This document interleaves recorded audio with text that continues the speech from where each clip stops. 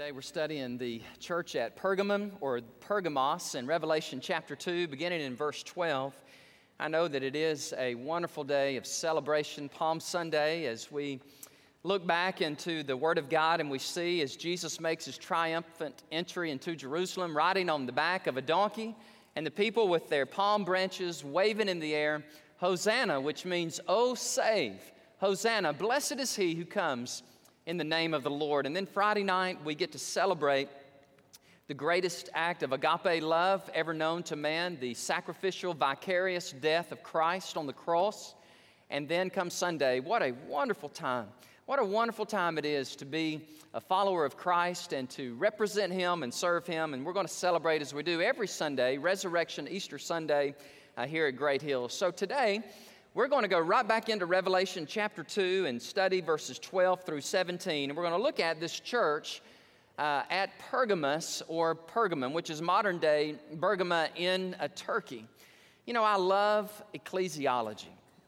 I love the study, the intensive study of the local church. I remember in Matthew 18 where Jesus said, "And upon this rock, Peter, I will build my church, and the gates of hell shall not prevail against it." And then Acts chapter 2, many people believe that was the inception, that was the pivotal beginning moment of the church of Jesus Christ, when the Holy Spirit of God came and the church was born out of the 120, and then it spread all the way here to Austin, Texas. Aren't you glad that the church of Jesus Christ is alive, that it is vibrant, that it is doing well? I'm so honored to be a part of not only the macro Catholic Church, which means the all-encompassing large church, but I'm even more honored to be a part of this church here at Great Hills Baptist Church. And when I studied the 7 churches of Asia Minor, I can't help but be a little bit introspective and just thinking about, contemplative about our church. And what would Jesus say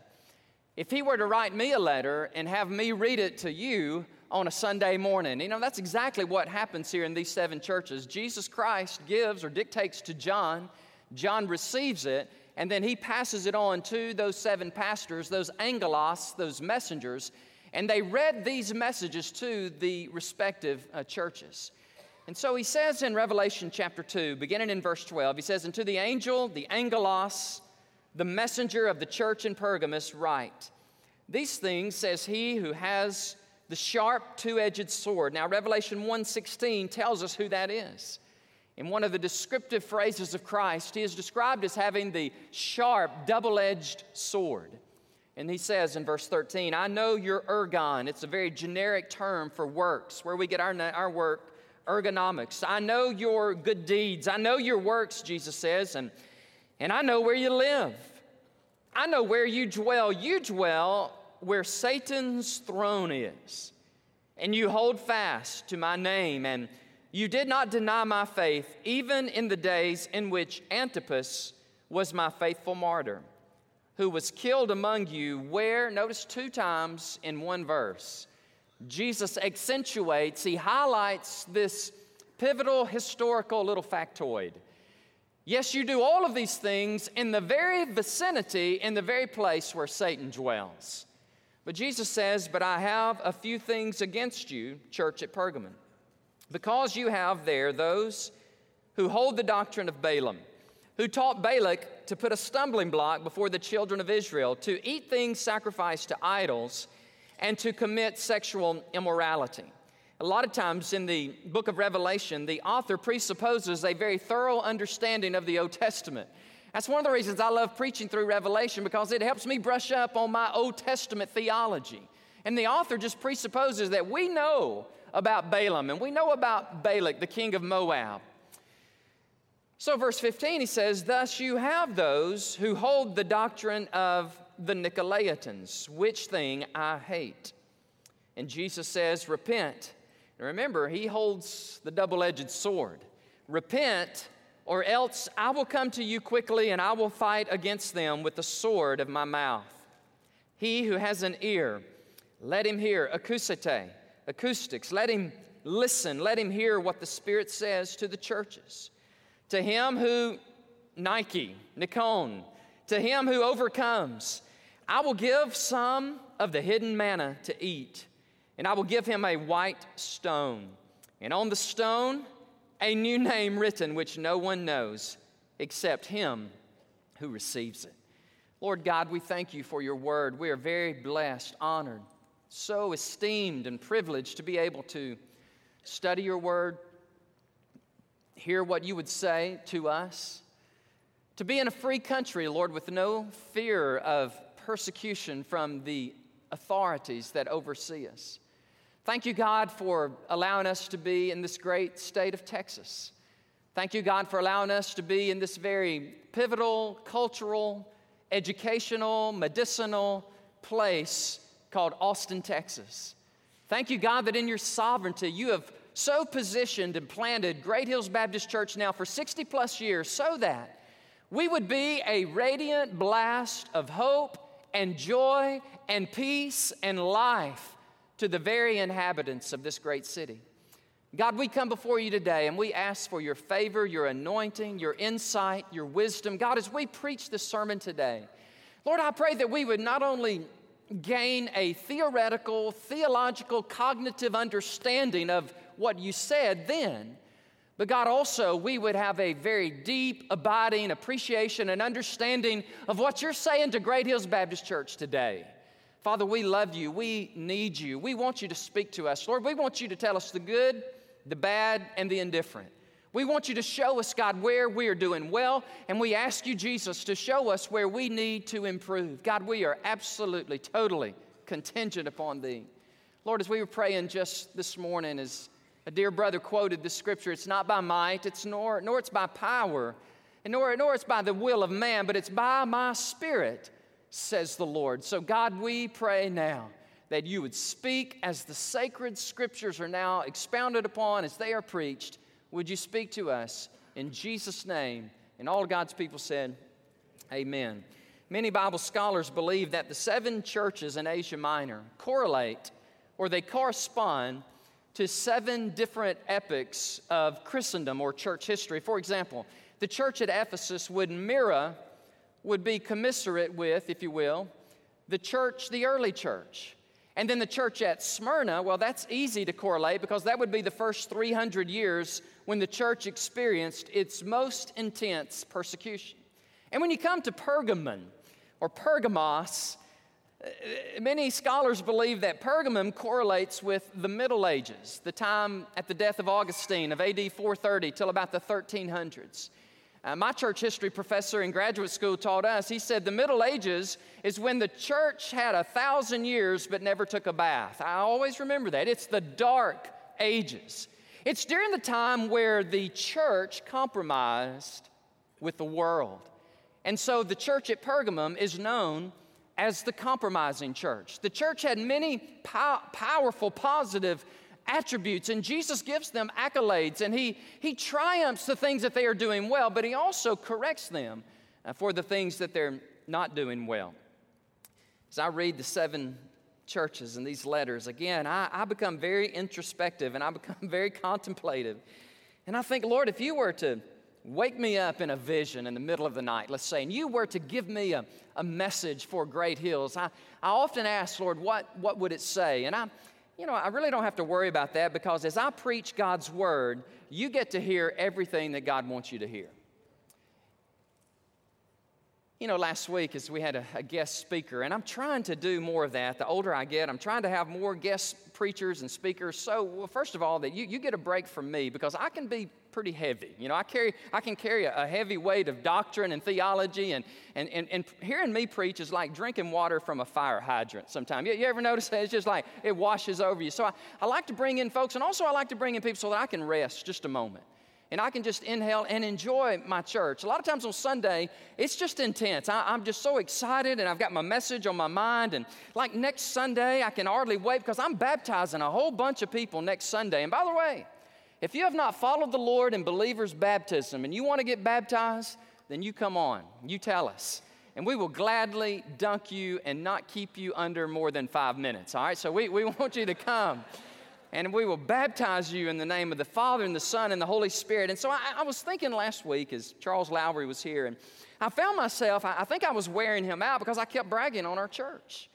And I was just kept telling him good things after good things, what God is doing in the midst of Great Hills. And as I was talking about that time, this guy just jumps up in the choir loft as somebody was getting baptized. And it just caught my eye's attention, and it was the chairman of our deacons. And I said, Mr. Lowry, you see that guy up there? You see him standing and clapping with a big smile on his face? That's Doug Sheffield, and he's the chairman of our deacons. And I kept pointing out different people and saying, man, God is doing a fresh work. God is doing a great work in our church. And so you allow me to do that. And by the way, let me encourage you to do that. My mom always taught me, if you don't have anything good to say, don't say anything at all. If you don't have anything good to say about your church, then don't say anything. But if God is doing something in your life and it's worthy of repetition, then why don't you gossip the gospel? Why don't we just bubble forward the good work that God is doing in our church? And I believe God will definitely honor that. So as I study with you today, I want to begin with the word of identification. The word of identification that Jesus gives to the church there at, can y'all hear me okay? Did you lose me? Okay. We'll get it fixed. Identification. Do you hear me now? Okay, good. I prayed against this very thing this morning. Isn't that interesting? I prayed 3 or 4 times, God, please help us with the technology. Because I'm telling you, the demonic spiders come out of the woodwork whenever you preach on Revelation. I mean, phenomenal things happen. God bless it. Listen, remember I told y'all way back, I said, watch me when I start preaching the book of Revelation. People are going to get saved, the church is going to grow, we're going to bring in more money, and all of those things are happening. It's amazing. But also watch this when I preach the book of Revelation. The demons will howl. And there will be distractions, and there will be discouragement, and there will be difficulty. But last I read, 1 John 4:4 still in the Bible, greater is he that is in us than he that is in the world. And they overcame him. Hallelujah. We overcome him by the blood of the Lamb and the word of our testimony. So I want to begin, first of all, with the word of identification. We're going to identify the culture, the city, the church, and preeminently, we're going to identify Christ as we walk through this very, if you will, this is a pretty cerebral, theological moment, but indulge me, if you will. You may want to take a moment, just take some notes right in the margin of your Bible, because, as I've said before, I really believe you're going to have opportunity to give these lectures, to give these sermons. Who knows how God's going to use you? God's going to call some of you to the ministry to preach, and you're going to break out these sermons, you're going to preach them. God bless you. God's going to raise some of you up to teach in your home and do home Bible studies, and who knows, maybe one day you'll get to share a message on the compromising church. First of all, let's identify the city. The city of Pergamos then boasted 100 plus 20,000 people. Today, Bergamo, as you saw on the video, has about half that amount, about 55,000. It was the capital city of Asia Minor, and that is very important. It was a very powerful city in antiquity. And as I was praying a moment ago, I was thinking about these words that describe the city. It was a very cultural, educational, medicinal, political, and religious city. Does that sound familiar?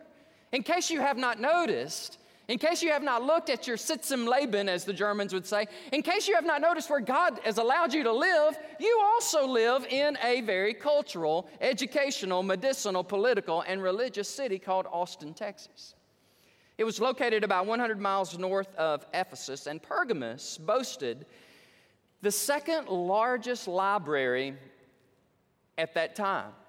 The largest library was in Egypt, in Alexandria, Egypt. But they boasted a library of 200,000 scrolls. And a little interesting historical factoid. The king of Pergamene king, about 2 or 3 centuries before this, recruited the librarian in Alexandria. He tried to bribe him to leave Alexandria, Egypt, and come over to Asia Minor and be the librarian over his 200,000 scrolls. Well, the Pharaoh found out about it, and he didn't appreciate it very much. In fact, he got very angry with the Pergamene king, who sought to bring over his librarian. So this is what he decided to do. He quit exporting papyrus, the materials that you use to write and produce your scrolls or your books. So the Pergamene king, he responded with the development of parchment or animal skins. Many people believe that the very word parchment is a derivative of the word Pergamos or Pergamum. So it was a very educational, but it's also very, how shall I say this, a very medical or medicinal city. Galen, as some of you have heard, Galen, the noted doctor, was born and studied in Pergamos. He and Hippocrates, or the Hippocratic Oath, he and that guy, Galen, they were somewhat rivals, and they were known as, quote, those who founded scientific medicine. It was a city of great prestige, being the capital city of Asia Minor. One archaeologist said this: it was a beautiful city beyond all other sites in Asia Minor. Quote, it gives the traveler the impression of a royal city, the home of authority. The rocky hill on which Pergamos stands is so huge. It dominates the broad plain of the Cacaus River Valley so proudly and so boldly. End of quote. When you entered in to Pergamos, you were arrested by just almost the elite, erudite atmosphere. It was the political capital of Asia Minor. It boasted great developments in science, and it also was an incurably religious city. In fact, there were 3 temples alone dedicated to the worship of the Roman emperor. In verse 13, Jesus says twice, you live in the very place where Satan makes his home. There were temples to Dionysius, Athena, Demeter, and there was a famous temple. Now listen to this. I think this is one of the reasons why Jesus said this is where Satan dwells. There was a temple there to the Greek god of medicine, the Greek god of healing. I've written his name down because I have a very difficult time pronouncing his name. Listen, being from Alabama, I have a hard time pronouncing my name sometimes, but it's Asclepius, the god of healing. And at his temple in Pergamum were thousands of hissing snakes all around the temple there, where the people came in hordes by the thousands, and they worshiped the God of healing. And oftentimes, as you know, we associate that slimy, slithery creature called a snake with who? With the enemy and the curse there in the Garden of Eden. So that could be one of the historical reasons behind why Jesus said, you live in the very place where Satan dwells. Not only that, but there was a large monument called the Itar of Zeus.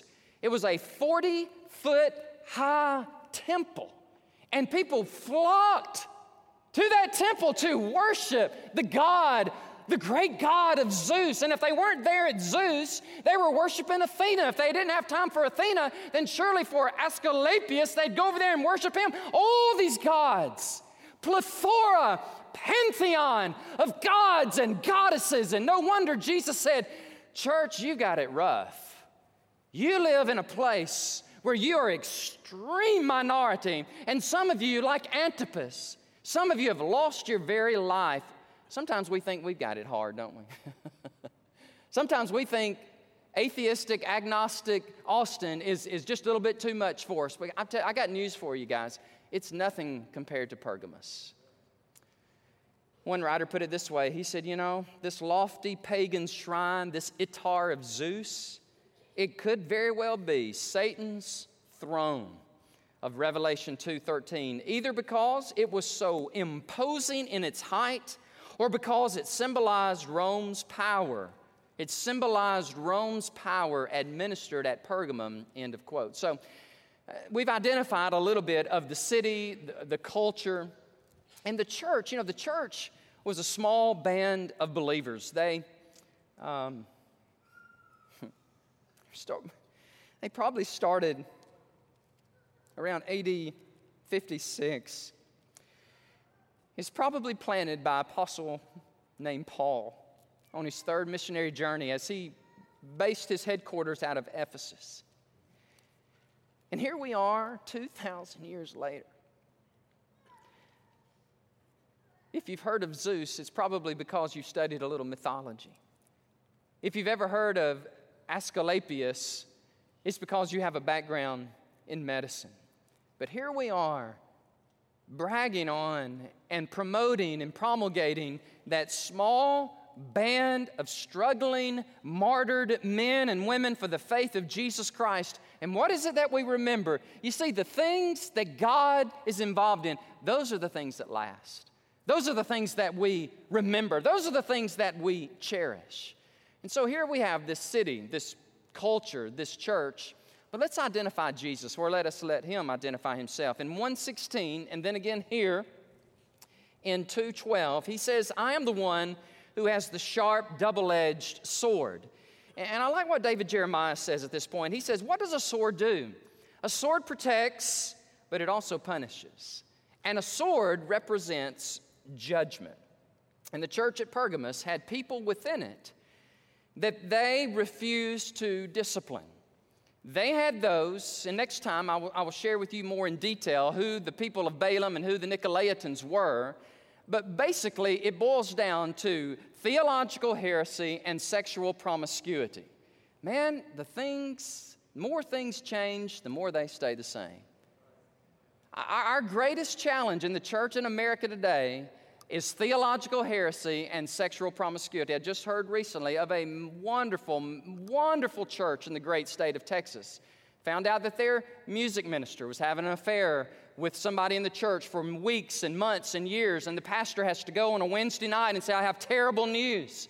We've had to ask our beloved brother to step down. He can no longer serve here because of his unfaithfulness to his wife. And it just seems like the enemy, he always wants to target and to punish and to hurt the church of Jesus Christ. And the two primary ways he does that, as the accuser and the deceiver, is sexual sin and theological heresy.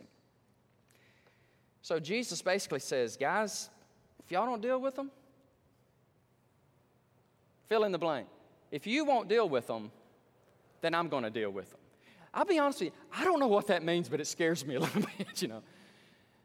And so Jesus, he identifies, you know, in his omniscience. It's just really amazing. I imagine the church at Pergamon is reading this to his congregation going, oh my, oh my goodness, he knows. How did he know? Well, he knows everything. Well, guess what, guys? He knows about us. And so, first of all, is the identification. But let me not get ahead of myself. Number two is commendation. You know, the Lord, before he corrects or reprimands or rebukes, he's going to commend them. He's going to approve what he can approve. He's going to affirm what he can affirm. First of all, if you're taking notes, number one would be their works, their ergon. And that is a generic term for good deeds. I don't know what all the church at Pergamum was doing that was so praiseworthy, but I'm telling you, they were doing some good things. And Jesus applauded that. He appreciated that. And he said, guys, you're doing some really good deeds. And probably they were meeting needs, sharing Christ. And by the way, any church that meets needs and shares Christ and engages in good deeds, it's always going to have the approving eye of the author of the church, Jesus. Jesus loves for us to work. Now, he doesn't want us to work to the point where we are burnt out on church and where we just get so tired that we don't have any time for family, don't have any time for anything else. No, most of y'all don't have to worry about that, by the way. You know, just getting absolutely burnt out serving the Lord. There is lots of room for improvement for most churches in America, for people to come out and to serve and to labor and to meet needs and share Christ. Let me give you a good example. Last Saturday, was it? 2 Saturdays ago, I showed up and there was about 40 other people here from our church, and I'm telling you, I just had some of the most fun that I have had in a long time in a church. There was a group of men on the outside of the perimeter. We call them deacons, servant leaders, and they were cutting trees and just having a good time. I don't do that anymore. I used to, when I came here about 4 years ago, I would get out there and I would cut the limbs, I would load them up, and I did that only until I got poison oak. Brother, it's over for me. I don't do that anymore. I hate that stuff, that poison ivy. I mean, I'm just allergic to it. I mean, I got covered up when we went to a couple of doctors, got shots, and all. So they said, hey, we're going to be working inside. Amen. It's me. I want to work inside. So we got in there, and man, they told us that they said it's going to take about 3 hours. But we had so many people show up, it took us about an hour and a half.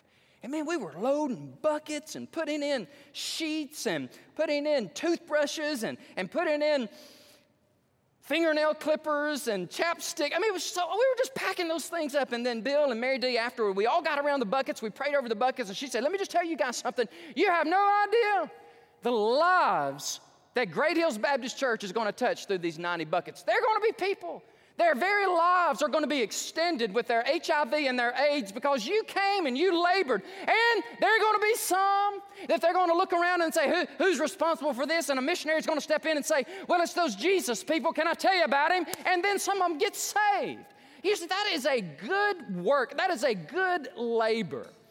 And I shared this one. Let me share it with you again. Our church is starting to grow at a pretty rapid pace. And many times when people come into a church that is growing, the devil will say, they don't really need you. They've got more help and more money they know what to do with. And by the way, whenever the devil talks, just let me tell you something, it's lies, okay?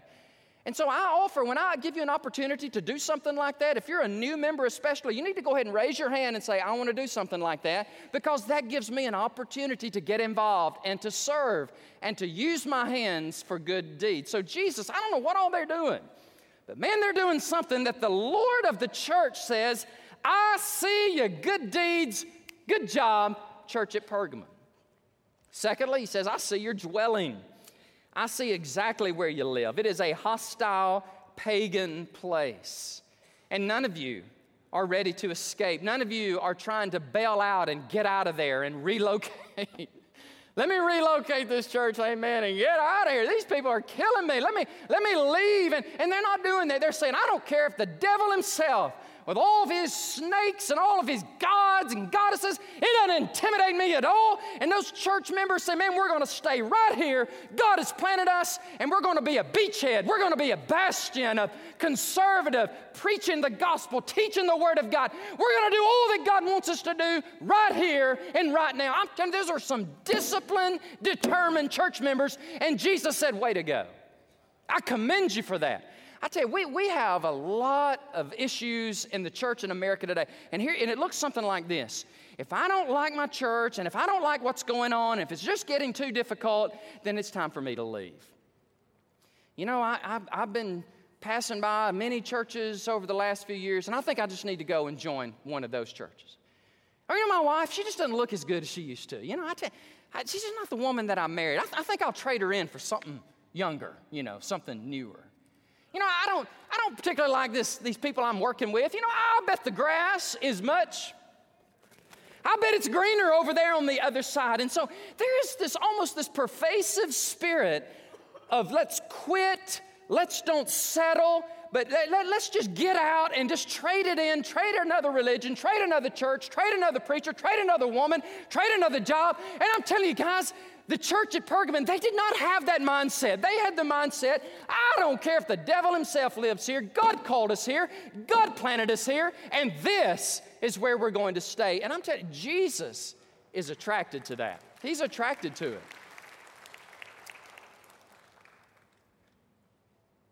By the way, when I said wife doesn't look good, my wife still looks amazing, by the way. That's what I'm telling you. She's one hot mamacita. I'm telling you, she is.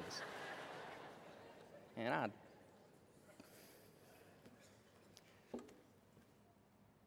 I love my wife. She is amazing.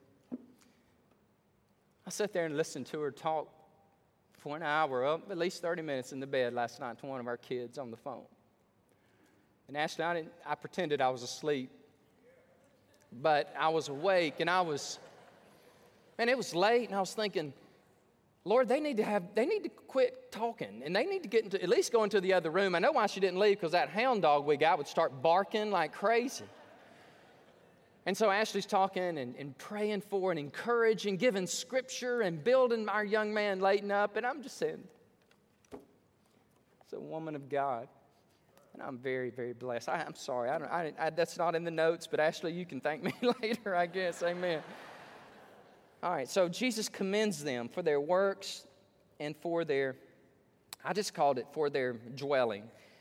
And finally, he commends them for what I've called their Christ-centeredness. And there are two phrases in closing that I want you to make note of. First of all, he says, you hold fast to my name. Do y'all see that? in verse 13, you hold fast. The word hold there, interesting enough, is the Greek word. Anybody?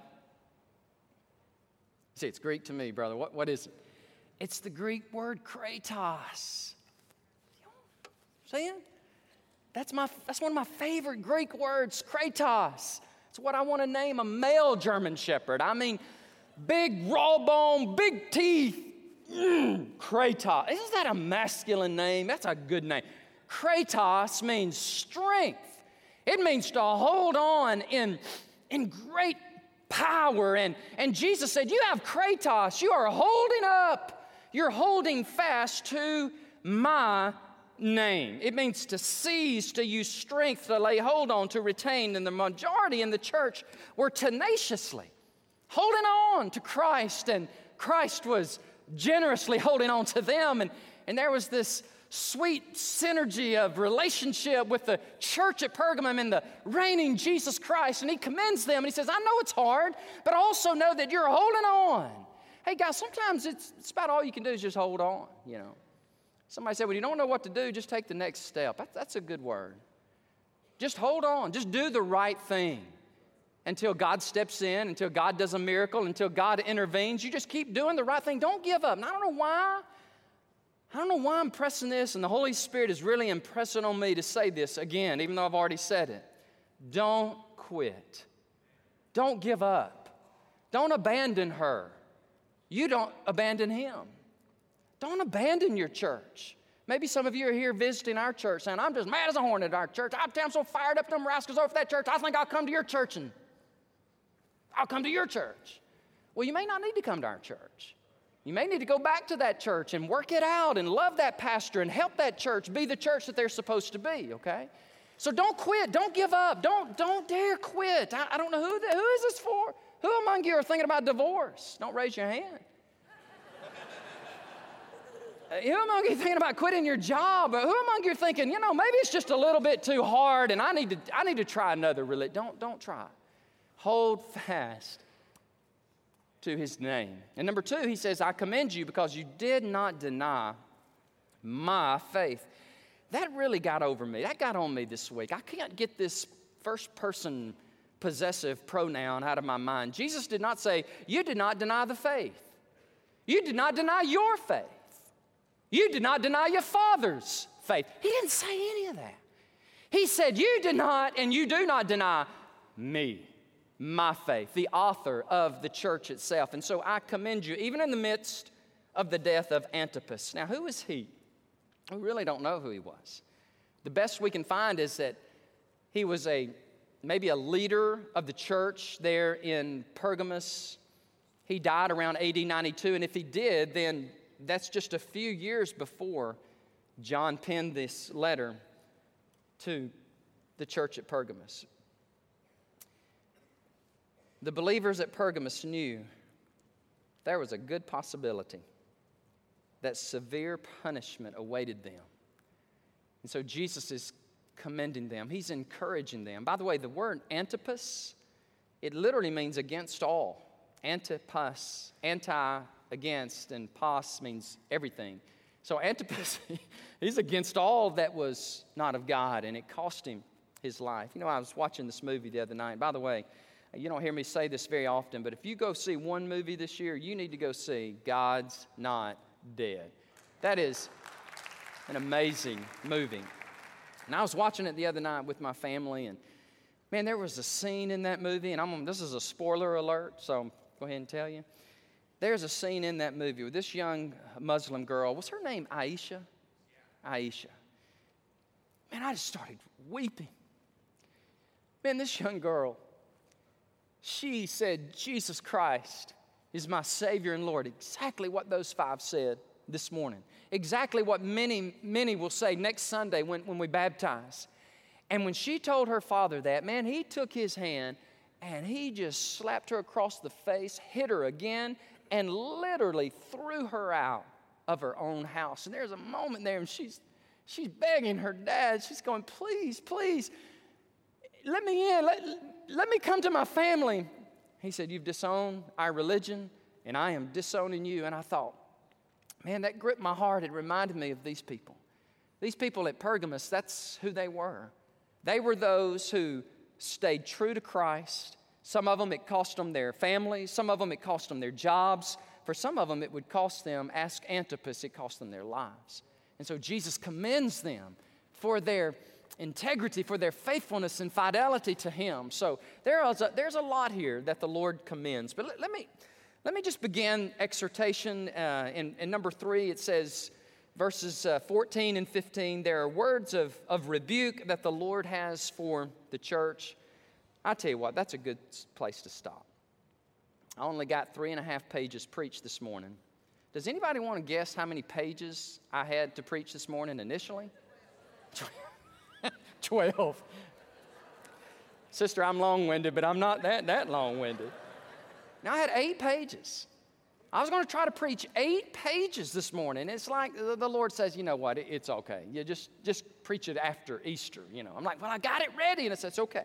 Just preach it. Well, y'all come back after Easter and hear the second part. Okay, good. We'll stop. Before we go, though, I do just feel very, very inclined and impressed as Brother Daniel was speaking a moment ago in the baptistry.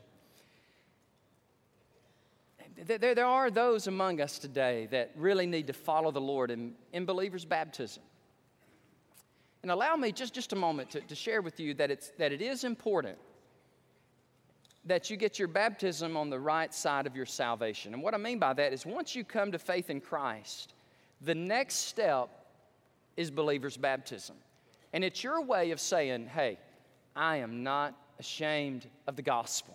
I believe that Jesus Christ died for my sins and He was buried, and on the 3rd day, God the Father raised Him from the dead. I believe it's all true, and I'm going to follow Him. I'm going to live for Him. I'm going to serve Him, and I don't care who knows. That really is baptism. It is an inward or an outward expression of an inward transformation. So if you're here today and you want to follow Jesus in believer's baptism, then I want you to stand up in a moment. I want you to come down to the aisle, and you just tell whoever's standing here. If I'm standing there, tell me. Just tell somebody, the Holy Spirit of God is impressing me. I need to follow Jesus in believer's baptism. I've been sprinkled, or I did it many years ago, and I didn't really understand what I was doing. But since then, I've accepted Christ, and I want to. Can I share with y'all just real quick? When I was 19 years old, and I had been preaching for a couple of years, and the Lord really changed my heart. He saved me in January of 1984 of that year. It took me 6 months to get up the nerve to go get baptized because I was, what's the word I'm looking for? What's that? Embarrassed a little. I was like, man, what are people going to think? There's Mr. Minister. I think I was the president of the Ministerial Association.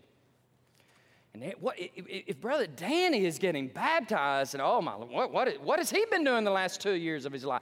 So finally, the Holy Spirit got me to a point almost of misery. Y'all know what I'm saying? And the Holy Spirit says, you need to do this, and I'm not going to tell you again. You get down there, and you get back, and by that, then I was running. I was getting on down the aisle. I was like, here I come, Lord. And when I did, I'll never forget it. College Park Baptist Church, I walked down that aisle, and I stood there, and I looked to my right, and I was like, oh my. A guy named Jack, a pillar in the church, 65 years of age, was coming forward. He said, I need to be baptized. And I looked again, and there was my first cousin, my roommate in college. He said, I've given my life to Christ, and I need to be baptized. I was like, good night, this is amazing. Here, listen to this, guys. Whenever God leads you to do something, do it, and it's amazing.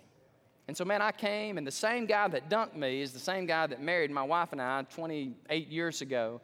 And so I want to offer this to you.